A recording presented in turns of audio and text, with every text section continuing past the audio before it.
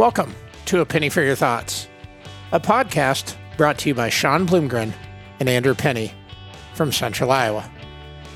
On our show, we discuss all things agronomy, high-yield management, and give you real-time updates on what we're seeing and hearing in the field.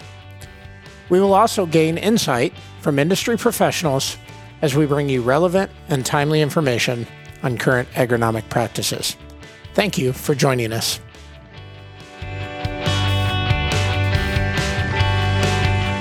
Welcome to A Penny for Your Thoughts. Andrew, this is probably one that I've been the most excited about just because it's something that's very pertinent, obviously to decisions we're making right now. So go ahead and introduce our guest. Yeah, I'm really excited. You're right. This is a topic that we get a lot of questions on. So I'm excited to have Dr. Dorivar Ruiz Diaz from Kansas State University on here to talk about soil fertility and nutrient management. Dorivar, how are you doing? Very good. Thank you so much for the opportunity to share some of discussions and things about soil fertility. We're very excited to have you. We like to start our show, Dr. Dorivar, kind of with two questions. So first, give us a little bit about your background. Maybe tell us where you're from, where you went to school, and how you got to K-State.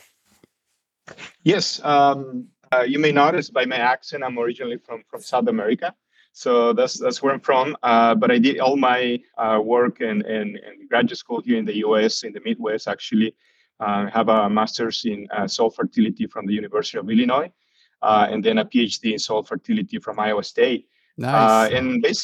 And then basically right after that, I came straight from grad school to Kansas. So I was a little bit more in the center of the Corn Belt, and then moving west a little bit, have to learn about winter wheat and drought also, which we do have here in Kansas. Yeah. You guys are dealing with some wild weather, aren't you? It's really crazy this year. So hopefully that will improve. So anyways, that's been a little bit of background. Kind of obviously my role here at K-State is soil fertility, applied soil fertility. I'm a soil fertility specialist. One of the things that I also do is oversees a soil testing lab, which we do have here at K-State. So that's always something nice to have. We do have a lot of samples that are submitted by farmers, and so we get to see what's happening, what kind of issues we see across the state as well. And on the research side, my lab really focus a lot, obviously on different aspects of nutrient management, especially here in Kansas. So we do a lot of work on nitrogen, phosphorus in particular, and obviously other nutrients as well as needed, but really try to meet the needs of the type of questions we're getting from farmers and so on. So that tends to be a little bit of our research program. Well, I'm excited to dive into that, and I know we've got lots of questions. Before we do soil fertility, we like to ask our guests a question. When you think about just the whole ag sector, not necessarily soil science, what has you most excited today? Yes, that's an excellent question. And in general, I would say, agriculture, we are just really in a point now. We are basically in the center to provide many solutions to problems that we see in society. And so that's a little bit of a bigger picture, right? But, we are able to provide solutions in terms of food security, in terms of environment. And that's just really exciting. A lot of our graduates are going and doing different things, really providing some big impact in that area. For me in particular, in the area of soils and soil fertility, obviously a lot more emphasis and kind of going back to the role of soils, from the soil health standpoint, nutrient management, there seems to be a renewed interest. And again, that really exciting, again, for somebody like me working in soils, which sometimes seems a little boring, but again, it seems like more and more we are seeing the role that we can play in terms of agriculture and just providing solutions. And so I think, again, just exciting time to be in agriculture for sure. Absolutely. Yeah. Well, no, I agree. I mean, it's a huge, it's very fascinating that the science and the importance of soil fertility and nutrient management. You know, there's a lot of factors, and I mean, you watch the news, and we know how important it is for food security and all that. So I'm glad that you're here, and I figured that we would start. You know, it's becoming more and more important as we look at the increasing yields that growers across the Corn Belt are able to reach with both corn, soy, wheat, you know, all the other crops that we grow. You know, I think macros and especially more micros as we increase yields are becoming more of a limiting factor. And so, you know, we get a lot of questions about ratios of certain nutrients. We get questions on soil test analysis. And so I figured we'd start the conversation as a professional and as a soil test or a soil fertility expert. Where do your eyes go first when you're looking at a soil test? Yeah, so that's an excellent question. And you mentioned many things there. You mentioned, micronutrient needs and secondary nutrients, maybe things that we didn't think about in the past. And you know that when I talk to producers, oftentimes that tends to be where they go and look, right? What's happening with the micronutrients and so on. My approach is a little bit different. When I look at soil test report, first I like to see, okay, what is the pH? Okay, kind of go back to the basics, right? And then follow that order. You know, look at the organic matter, which is obviously play a big role in how nutrients are, retained in the soil, what's released, and so kind of look at those first things, you know, in that order. And it's funny because producers sometimes like I mentioned, they will go to micronutrients and worry about that, but hey, you miss a huge pH problem that you see here. Yeah, absolutely. Here. And so I like to follow that order, right? Try to look that big picture, the basics, and then start going from there. What else may be limiting factor when you look at that soil test report? So I'm going to ask a question, and I feel like this alone could probably be an entire podcast. It's a very philosophical question, I guess, but you know, there's a lot of conversation both from the consumer, but also from the ag world, just around this concept of soil health and cover crops, protecting our soil. When you hear that, where does your mind go? I mean, talk to me about soil health. Yes, you're right. I think that could be another hour. Right. Yeah. But yes, it's an excellent question, and I think we all maybe look at this a little bit differently, right? And the beauty, I think, of the concept of soil health is it really involve multiple disciplines and multiple components. And I think that's the first thing we need to realize, that I don't know that there's really a single definition. Maybe we can come up with a definition, but again, different experts are looking at this a little bit from a different angle. I'm working with biologists, working with people in engineering and other disciplines are contributing to this. And so that's one thing that I like about this concept in general, that we have opportunities to contribute with different disciplines. Myself, I look at soil health a little bit more obviously from the nutrient standpoint. My definition will typically be the capacity of that soil to grow crops, right? Yep. To have good yields and healthy crops. And so that's really my emphasis. And that goes back also to how is nutrient becoming available in that soil. There's going to be other many factors affecting nutrient availability. And so that's really where I like to see more my focus on soil health in general. The other thing too is that in soil health, and soil fertility actually, we talk a lot about soil test, soil analysis, the chemistry, but in reality, soil fertility, availability of the nutrients is a big factor, right? Absolutely. And sometimes we have the nutrients in the soil, but the crops are not be able to take up the nutrients, right? Is that also part of the soil fertility discipline? And soil health, we're talking about things like soil physics, right? Do we have compaction? Do we have other issues that may be limiting root growth and nutrient uptake? And so again, having those components, not just the chemistry, but also what happened with the physics, the physical properties of the soil, drainage, all of that kind of things. And obviously the biology, right? The biology is a big part of that because, again, from the fertility standpoint, breakdown of residue and nutrient release, largely happening through cycling and microbial activity. And so always again go back to the chemistry, the physics, and the biology. All of this is playing a role in fertility, and is the way I see soil health, really. We always look for nuggets to pull out of these podcasts. And I think you're the first person that's used the term, or at least in a conversation that I've heard, the multiple disciplines. And I think, Andrew, like my mind immediately goes to, we don't love blowing off the combine when we leave a field. We don't love greasing the combine, right? But it's an asset. It's a vehicle for our crop production. And I guess I love that idea of a discipline, because it seems like when I think about soil health, my mind a lot of times goes to practices that require additional effort and energy and often resources. And sometimes those resources aren't immediately traced to profitability. So I really like the term discipline, because that discipline, points to a longer look maybe than the immediate growing season, but what disciplines are important to protect our soil over a long period of time. I really appreciate that. Yeah. Let's talk about pH. So from your perspective in your area of expertise, what is soil pH?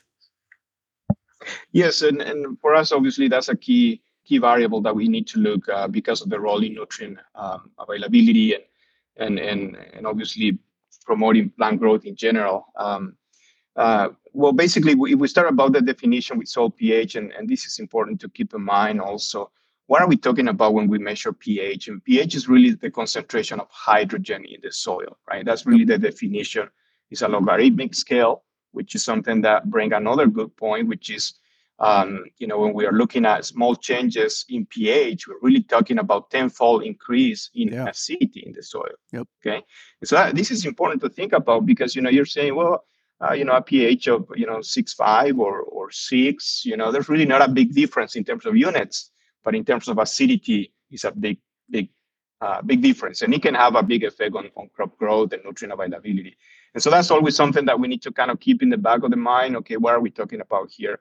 And so that, again, that definition. And what we really measure is the active acidity in the soil. What's the hydrogen content there? And again, what could be potentially the impact of that acidity in terms of nutrient supply, availability. There are going to be some nutrients that basically directly depend on pH level to be available. A lot of the micronutrients, things like iron, zinc, all of those are highly affected by pH. On the especially high pH, that can affect. And then obviously, in the case of low pH, we have similar problems. We have nutrients that may be not available, and you can get to the point, obviously, where you have aluminum toxicity, which is very lower pH, and you have some problems to crops, especially more sensitive crops like legumes that sometimes can be more sensitive. Yeah. Well, as we continue to talk pH, again, I have a soil test analysis in front of me, and just asking questions that maybe a grower would want to hear, or other crop consultants. What is buffer pH, and why is it important? Yes, this is a common question, and I'm glad you asked this, because we understand pH, but then what's the buffer pH? And it's always a little bit higher, and we're trying to understand what that is. And again, the pH, the water pH, essentially, that's basically the active acidity, what's basically in solution. But the buffer pH is giving us an index, an indication, basically, of what's in the what we call the reserve acidity, basically the hydrogen that's going to be in the exchange sites of the soil. That could be clays, organic matter, and so on. This is important really for lime recommendation, and that's the main purpose of the buffer pH is to develop lime recommendation rates. And so if we have a low pH, let's say we have a 5, and we have a lime recommendation that we need to bring to something like 6.4 or something, that buffer pH is going to tell us how much reserve acidity we have and how much lime is going to be needed to apply, basically, to bring that pH to the target that we are looking for. And so that's really the main use. But again, we're trying to see what's really that reserve acidity, what's in the buffer, basically, of that soil in terms of hydrogen. What influences the buffer pH? If you talk reserve acidity, what is it about the soil the soil texture that would influence buffer pH. Yes, and again, it's really related to the components of the soil that are going to have a negative charge. And this is basically going to be clay fraction, and organic matter, right? And so these are the two main drivers of that buffer content of the soil, and obviously the buffer pH. In other words, for example, if we do have a sandy soil with low organic matter versus a more fine texture clay soil with higher organic matter, the buffer pH will be different for those two. Even though they have the same pH, the buffer pH can be different, which means we may need different rates of lime to basically get to the same pH level with those two different soils. And so that's the advantage of the buffer pH, is bringing us that into one scale where we can basically look at different soil types, and we know exactly how much lime we need to apply to reach that target pH. And again, that will be highly dependent on texture, organic matter content, ultimately, again, also cation exchange capacity, CEC, which is a measure of this as well. So let's talk about calcium carbonate. What is it? Calcium carbonate is basically a compound that has both calcium and carbonate. It's essentially what we use primarily as a lime source, right? Calcium carbonate. But we can have two forms of lime, basically, primarily. We have the calcitic, which is a calcium carbonate, and we can have dolomitic, which is magnesium, instead of the calcium, essentially, but we still have a carbonate component there. How does a grower's, you kind of gave a really good definition of the calcium carbonate. It's basically what our limestone's composed of, right? So how does a grower's choice, we have all these different options. How does a grower's choice of the lime product impact the calcium carbonate equivalent, which is often used when thinking about the whole liming process? Yes, this is a very good question. And in reality, either we were using calcitic or dolomitic limestone, the effect on pH will generally be the same. They really not make no difference in terms of which we use, unless we want to apply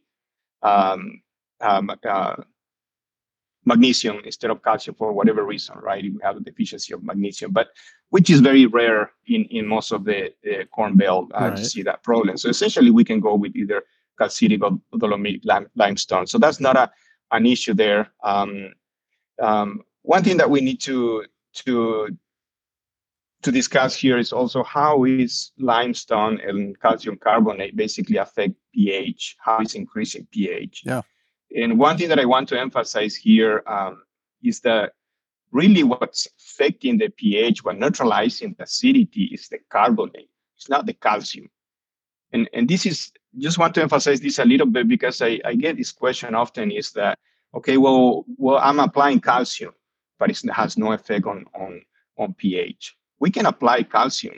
If it is a different type of calcium without carbonates, then again, not going to have an effect on pH. But that reaction that happens in the soil when you have the calcium carbonate basically breaks down into calcium and carbonate, and that carbonate fraction will basically react with the hydrogen and basically result in basically water and CO2. And so we're basically getting rid of that hydrogen, which is really the acidity in the soil, right? Okay. And so that's really a key process that we need to keep in mind. So whether or not we're going to know if a lime source or anything that we are applying is going to have an effect on pH, we need to understand that the carbonate is the one that's going to be reactive there. Yeah. Do you have a lime, thinking about crop production across the Corn Belt, and obviously you probably deal more with high pH in that area, and then Iowa's typically, lower pH, especially with all the anhydrous that we use. Do you have a preference with a lime source?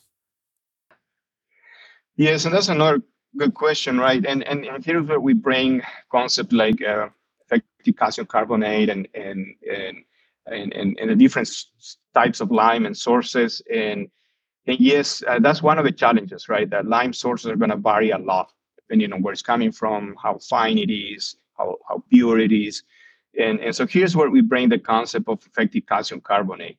Basically try to put all the lime sources into one scale, if you will, right? And so What is effective calcium carbonate? Basically, two components. One is the purity, the calcium carbonate equivalent. So basically, how pure, how much calcium carbonate is in that material, which is again a rock source of some sort, some source, natural source. And then how fine is the material, right? Because the finer the material, the quicker is going to be that reaction in the soil, and it's going to neutralize that acidity. So those two components are things that we take into account and develop the calcium carbonate equivalent. And so with these, we can put all the lime sources into one scale. And so we're going to have some lime sources that are going to be, highly pure, very fine, which could be, easily 90% effective calcium carbonate, which again, we have to apply less volume of that lime source to reach the goal that we're looking for. So this, now going back to your question, what will be my preference? And here's where I think economics play a big factor, because obviously the pure high effective calcium carbonate equivalent source are going to be more expensive. Yep. But also transportation is going to be lower because you don't have to hold too much of that material as well. And so I think in this case, it's really a situation that will change depending on where you are, depending on the producer, and what's available in that place, in that location. Yep. To me, as long as we are using the effective calcium carbonate equivalent number, that's all we need to worry about. You don't have to worry too much about different sources. Is it a fair question then? So let's say you haven't soil sampled in a while, and all of a sudden you find yourself, way out of whack. You're way too low. So then, would the fastest way to make an adjustment be to go to a high concentrate fine? Is that if the calcium carbonate ratio is the same, will a finer, more pure source adjust the pH faster, or will it happen at the same speed regardless if the calcium carbonate, if the concentrate is the same? Yes. Again, since we are applying based on the effective calcium carbonate equivalent value, then the effect should be the same, right? The only difference is that we need, a more lower quality lime, if you will. You need to apply more of that. Yeah. Yeah, that would be the main difference, right? Versus a more pure, more fine material, you need to apply less. Yep. But the goal, what we're going to achieve is the same. And so, but you bring another good point, which is the time of reaction. And this is something that we often get that question is how quickly we can expect for that pH to change. Yeah. And one thing that we need to kind of going back to the early, how is that reaction happen? One key component here is water, right? And so we're just talking early on, we have drought conditions and so on. When conditions are dry and we're applying lime, obviously it's going to take longer for that reaction to happen. And so it will vary a little bit depending on conditions, right? We have good moisture. The reaction can happen in a matter of about 3 to 6 months. Usually most of the reaction tend to take place. And again, that can be a little bit faster or a little bit slower depending on the dry conditions. Dry conditions that we see here in Kansas, a lot of that lime you apply and just sitting there in the surface. Right. Yeah. Nothing happens if you don't get any moisture. And so again, that's a key factor there. So I guess I'm not giving exactly a time frame there, but typically in ideal conditions, we're talking a few months. Yeah. Well, and we'll talk when we talk about kind of the practical application or the management side, I think a little bit about maybe best practices around application timing. Yeah. So what's your thoughts? We have all these different sources, and you've kind of touched on it on some of the different options as far as lime. But we have here in Iowa, and I'm sure, I guess I don't know for sure, but I'm assuming the options. But we have sludge lime available here in Iowa. We have egg lime, we have gypsum. What's your thoughts on all those, and maybe even more so just the sludge lime?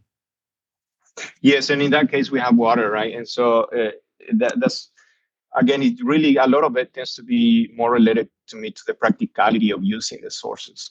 And how feasible it is for the farmer. Again, if we're going back to, are we putting the effective calcium carbonate equivalent amount that we need then we are meeting the requirements.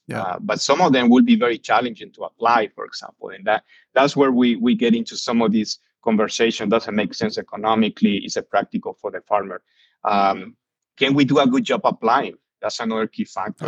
You know, we haven't talked too much about how are we putting, but one thing that I always tell farmers is that, you know, and those farmers that are doing grid sampling, you look at your pH in the field, and you can go from, you know, pH 7 to pH 5 within the same field, highly variable. Yeah, definitely. And so lime really needs to be applied as a variable rate application. That's always my suggestion. Yep.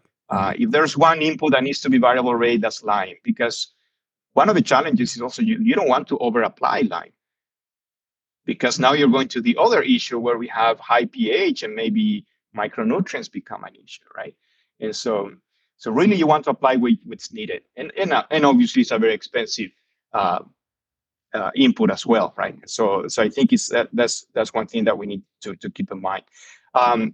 Now, but going back now, you mentioned things like gypsum as well, and I'm glad you bring that up, because this goes back again to what we discussed. What is going to be the component of that lime that's going to be reacting with the hydrogen and the acidity is the carbonate. And if you think about gypsum is calcium sulfate, right? So we don't have a carbonate in the gypsum. And so it's really not going to affect pH, okay? So yes, it is still a very good source of calcium because we're putting calcium. So if we need calcium, that's an option.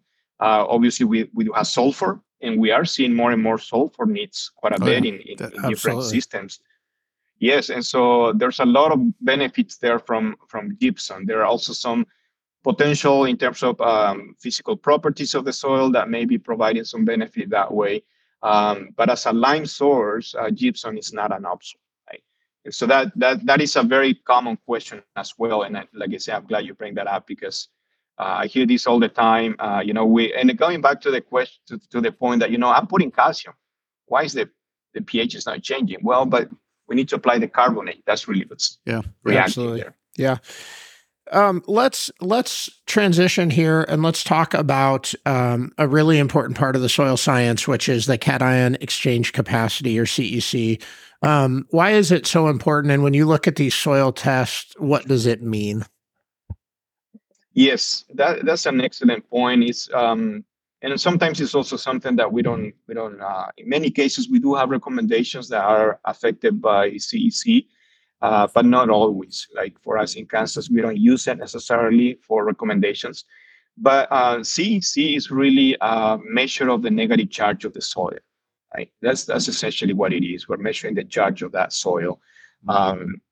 What's the factors affecting that CEC? Will be, again, primarily clay and organic matter, which is the source of that negative charge of the soil. And why it is important? That's the question, right? Why CEC is important, and that negative charge is important? Because a lot of the nutrients that are important to us for crop production is going to be positive charge, which means we want those to be retained in the soil and holding in that soil, right? So the more negative charge we have, the soil is going to do a much better job in holding ammonium, potassium, calcium, all the nutrients that are important to us. Yep. And so that's why it's so important. And it's often also, an indication of things like organic matter texture, obviously. Yep. And so you can say a lot from CEC. Looking at that number, you can tell, okay, this soil is more likely a sandy soil.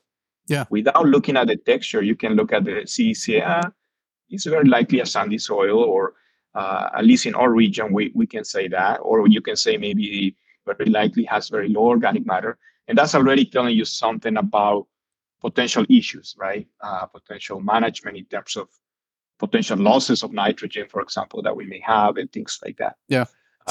So as we look at and talk about the CEC, should I'm picturing looking at a soil analysis and getting that, you got your whatever your 2.5 acre grids, or whatever your sampling, acres are per sample, and you get your CEC, and then thinking about making fertilizer applications or recommendations based on that. So should the CEC impact, or should we take more, put more consideration on that CEC when making fertilizer applications? And I ask that because, I remember often hearing about, if you're looking at how much nitrogen a soil can hold, for example, you often look at the CEC and roughly just multiply times 10, right? And that will give you a rough idea of how much nitrogen the soil can hold. Is that something that we should really be taking into consideration when we're looking at how much fertilizer to put on specific soil textures and areas within a field? It is one thing that, like I say, some recommendation system will use that information for that exact purpose, and that will vary a little bit. For us here in Kansas, we typically don't do that. I know in other states they do consider that essentially as a part of the recommendation that you mentioned for nitrogen. One example. It's also often used also for potassium. And so it is a possibility, and I think it's completely valid because again, if you think about nitrogen, for example, if you have a low CEC soil, perhaps a more sandy soil, low organic matter soil, potential for losses of that nitrogen is much higher, right? Yeah. And so we probably been thinking about splitting, for example, that nitrogen split application. We cannot put everything at once because we may be losing some of that nitrogen. And so that's where I think we can use this information very in a very useful way to make these kind of decisions. You got me thinking about something that it relates to this. I remember before we had all these conversations about the Gulf and soil or water quality and nutrient leaching and the impact of what we do on the water in our area. If I'm just thinking back 10 or 15 years when growers would just load up on nitrogen and potassium, right? They would just spread it on, 280 pounds of nitrogen. And, if you think about the CEC and the capacity for those soil colloids to hold those positively charged ions, what happens if say we load up on nitrogen and we have, we put NH3 on that, NH3 converts to NH4, and we just have a massive amount of ammonium ions binding to the soil. If we just load up on one nutrient that's positively charged, does that impact the soil's ability to hold other positively charged fertilizer ions? Yeah, in theory, yes. And actually, that's exactly what happened. You mentioned potassium, and in the lab we use ammonium acetate, right? To really extract potassium. And so what we're doing is we're replacing one cation by the other, and so we use that concept in the lab. Essentially, we saturate the soil with one cation, and so we can extract the other one. And so yes, that's definitely something that can happen. Obviously, how much of that happened in the field is a good question, right? And where is that going? Is that maybe just moving deeper in the profile? Very likely. But yes, in theory, that's exactly what happened, and that's what we actually do in the lab. That when we started the conversation around soil health, part of me thinks, and I go back to the term discipline, right? Like the idea of let's make sure we're applying nutrients in a way that are available to the intended target and that ultimately benefit the soil. Looking at a soil test, the results, you get the percent base saturation, right? You get a specific set of numbers. It's potassium, mag, cal, hydrogen, sodium, right? And so what is the percent base saturation? Yeah, the percent base saturation is basically the amount of base cations that we have there, things like calcium, magnesium, potassium, basically divided by the CEC, right? And so basically we want to give us an indication of from that total CEC in the soil, how much of that is basically base cation. So that's really that indication, right? And so all of these are nutrients that are going to be important, right? Yeah. And potassium, calcium, magnesium, all of these are going to be important. What percent of the CEC is basically occupied by these nutrients? That's basically that indication. How does what's the difference between you have your percent base saturation? What is the base cation saturation ratio? What is that and what's different? Yes, that's an excellent point, and here's where we're getting a little bit more of the use of this concept for fertility management, right? And so the base cation saturation ratio is basically looking at, okay, within those base cations, what's the ratio of those? For example, if you're looking calcium versus magnesium, calcium versus potassium, what's the ratio of those cations there, right? And so that's really what we're looking for when you're talking about base cation saturation ratio. And I'm glad you bring this up because this is one concept that has been discussing for soil fertility for decades. And the theory behind this is that, there are some ideal ratio of these cations that needs to be in the soil, basically to be available and provide, ideal conditions to crops. And so that's really the theory behind that theory of using the base cation saturation ratio. Now, this has been, again, a lot of discussion on this, a lot of debates on whether or not this is actually needed. Do we need to be, for example, putting more calcium to kind of fix some of these ratios or not? Yeah. And this kind of go back a little bit to the question earlier about gypsum. This is one example where many people may say, okay, well, my ratios are not where it should be, and so we'll need to put more calcium. And so one way to do that is gypsum, right? And without affecting the pH as well. And so that's one of the theories. Now, like I said, there has been a lot of studies, a lot of evaluation of these. The other theory, basically on soil fertility, basically says that you need to apply what's the limiting factor. Yeah. Right? Yep. Yeah. Rather than trying to go after some ideal ratios. We just need to be looking at what's needed.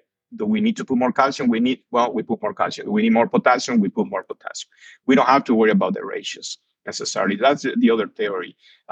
What is that limiting factor? And all the data, and there are actually been some more recent studies on these and publications looking at data that really don't support the need to go after these base cation saturation ratio.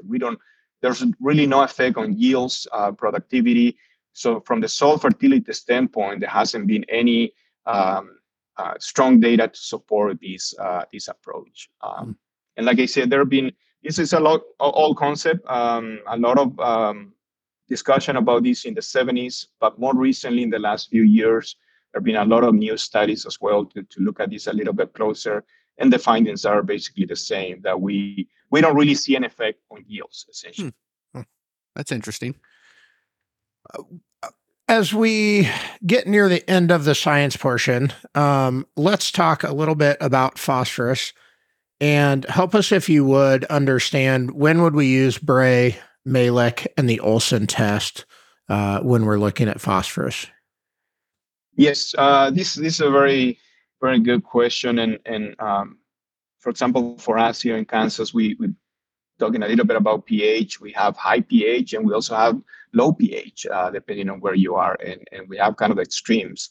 And so here is where things like soil test methods for phosphorus can make a difference, right? If you are in a situation where you can go from different types of soil conditions, we need to be able to cover all the conditions. And in the case of Bray, for example, which is something that has been used for many years, I was a graduate student in Illinois. I was there in the lab where they developed the Bray salt test, right? And so it's nice.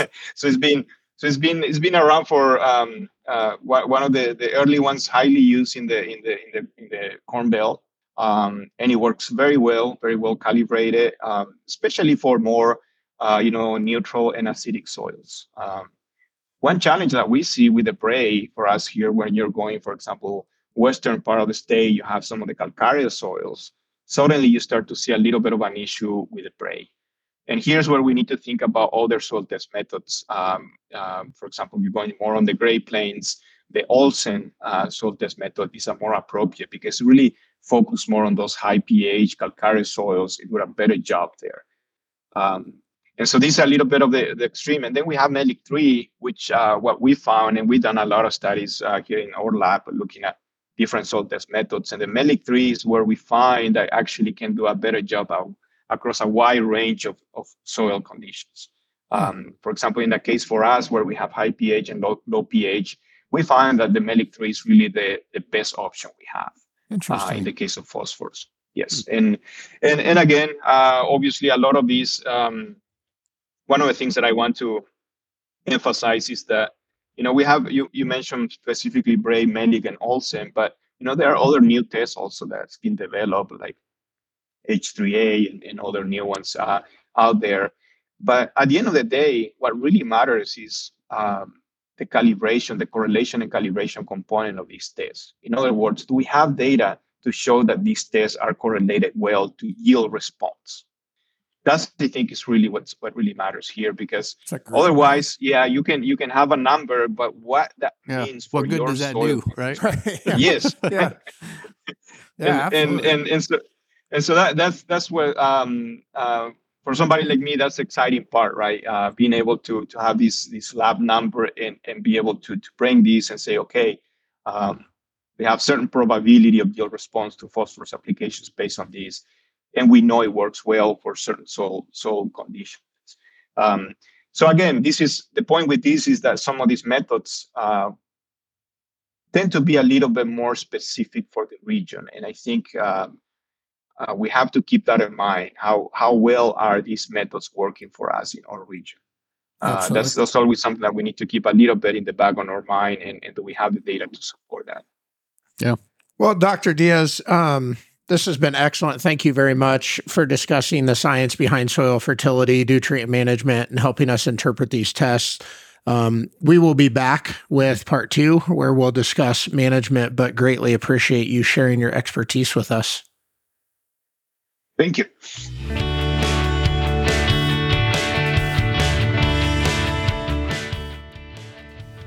Thank you for joining us on another episode of A Penny for Your Thoughts. We love your feedback. Please email us at apennyforyourthoughts@gmail.com. That's a penny, the number 4, yourthoughts@gmail.com, or reach out to Andrew and I on our social media. Thank you for tuning in.